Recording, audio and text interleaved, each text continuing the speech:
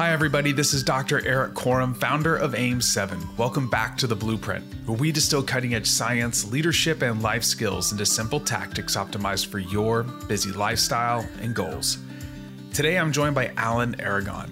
Alan is a nutrition researcher and educator with over 30 years of success in the field. He is known as one of the most influential figures in the fitness industry's movement towards evidence-based information. His notable clients include Stone Cold Steve Austin, Derek Fisher, and Pete Sampras. And if you're looking to optimize your testosterone level and want to leverage nutrition in the process, I've got a great show for you today.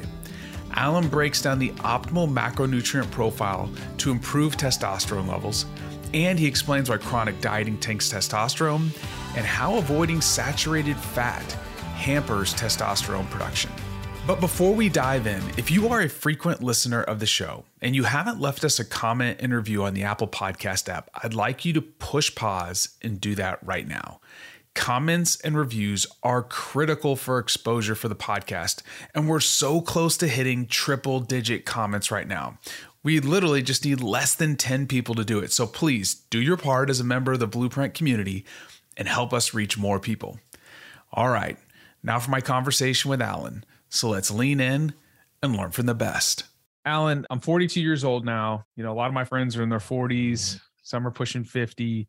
And there's a big spotlight on hormone health, especially for males. I'll be very specific. Testosterone levels are plummeting, and that's a multifactorial thing. Poor sleep, lots of stress. But are there things that we should be focusing on from a nutritional standpoint that can help support hormone health? I'm going to give you the non-controversial side of the answer first. And then I'm going to give you the answer that's going to get everybody mad at me. So the non-controversial side is maximizing testosterone levels through diet really means avoiding extremes in lowness of dietary fat intake, lowness of dietary carb intake, and just lowness of protein intake.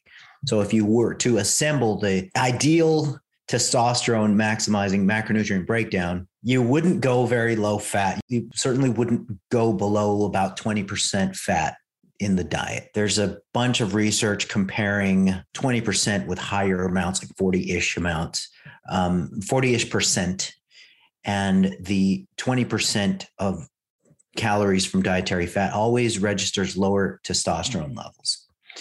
So that's something to think about. And it's not a hard line either, because like 20% of a 4,000 calorie diet, that's different than 20% of a 1,600 calorie diet in terms of fat content. So I'm not going to draw any super hard lines there. Just know that don't go extremely low with the fats. Don't go extremely, okay, this is where it gets a little messy.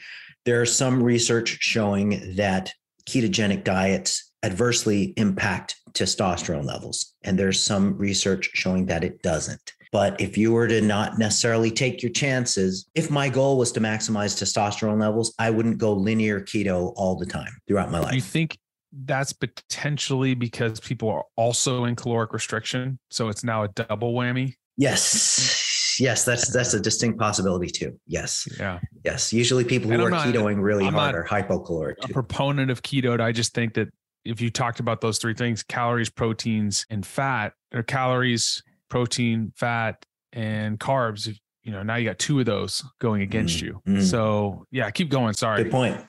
No, that is a great point.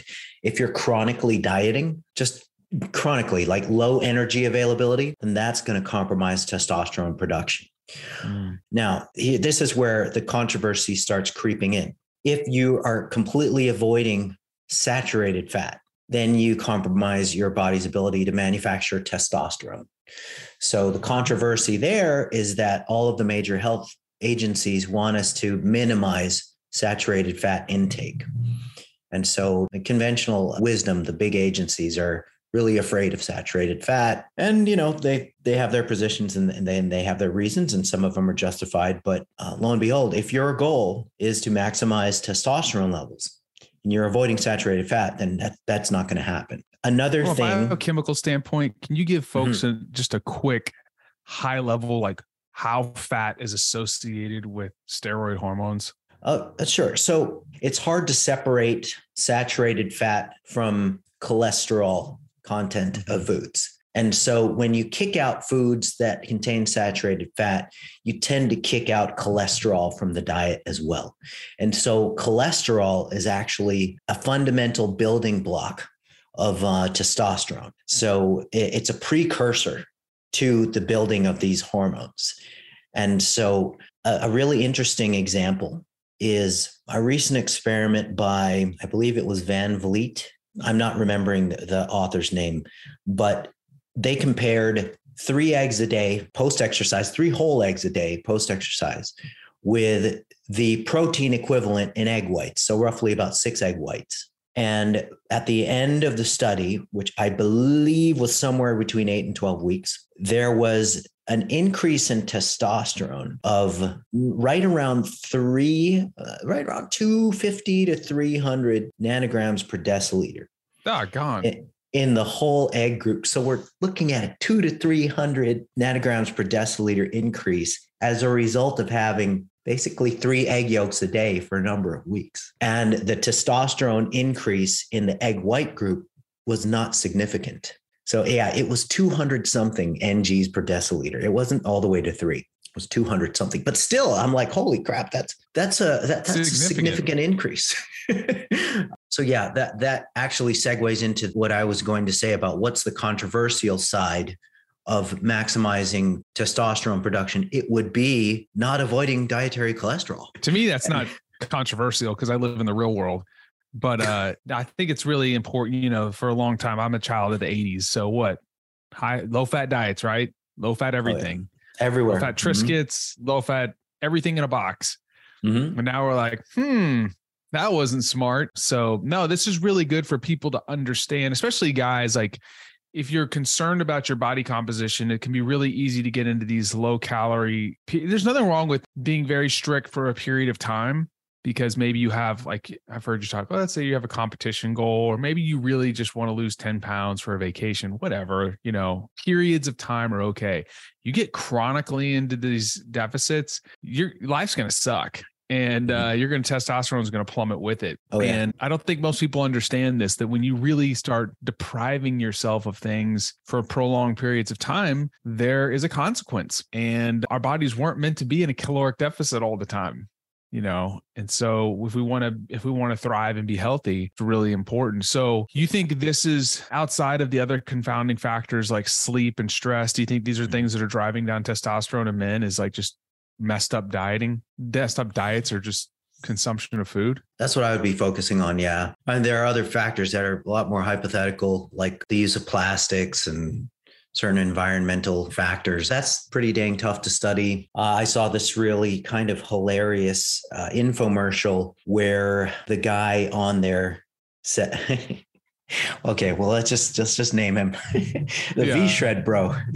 Oh yeah. The guy hanging from the bar. Yeah. The guy who just looks awesome. He's like one of the most awesome looking men in the world. Yeah. So he's saying the 4 things that will kill your testosterone. And one of them was vegetable oils, and one of them was flax seeds. And the other one was sweetened yogurt. And the other one was, I'm forgetting what the 4th one was. I was just too face palmed by the time he got to the 4th one, I think. But yeah, there's no substance behind those claims. So yeah, I love this. Thank you so much for cutting through the baloney and giving us the truth. I really appreciate it, Alan. Thanks again for listening to the Blueprint Podcast. And if you enjoyed today's episode, please take a picture of the cover art and share it on social media, and make sure to tag Alan and myself. We'd love to know what you learned today. Thanks again for listening, and I'll catch you on the next episode.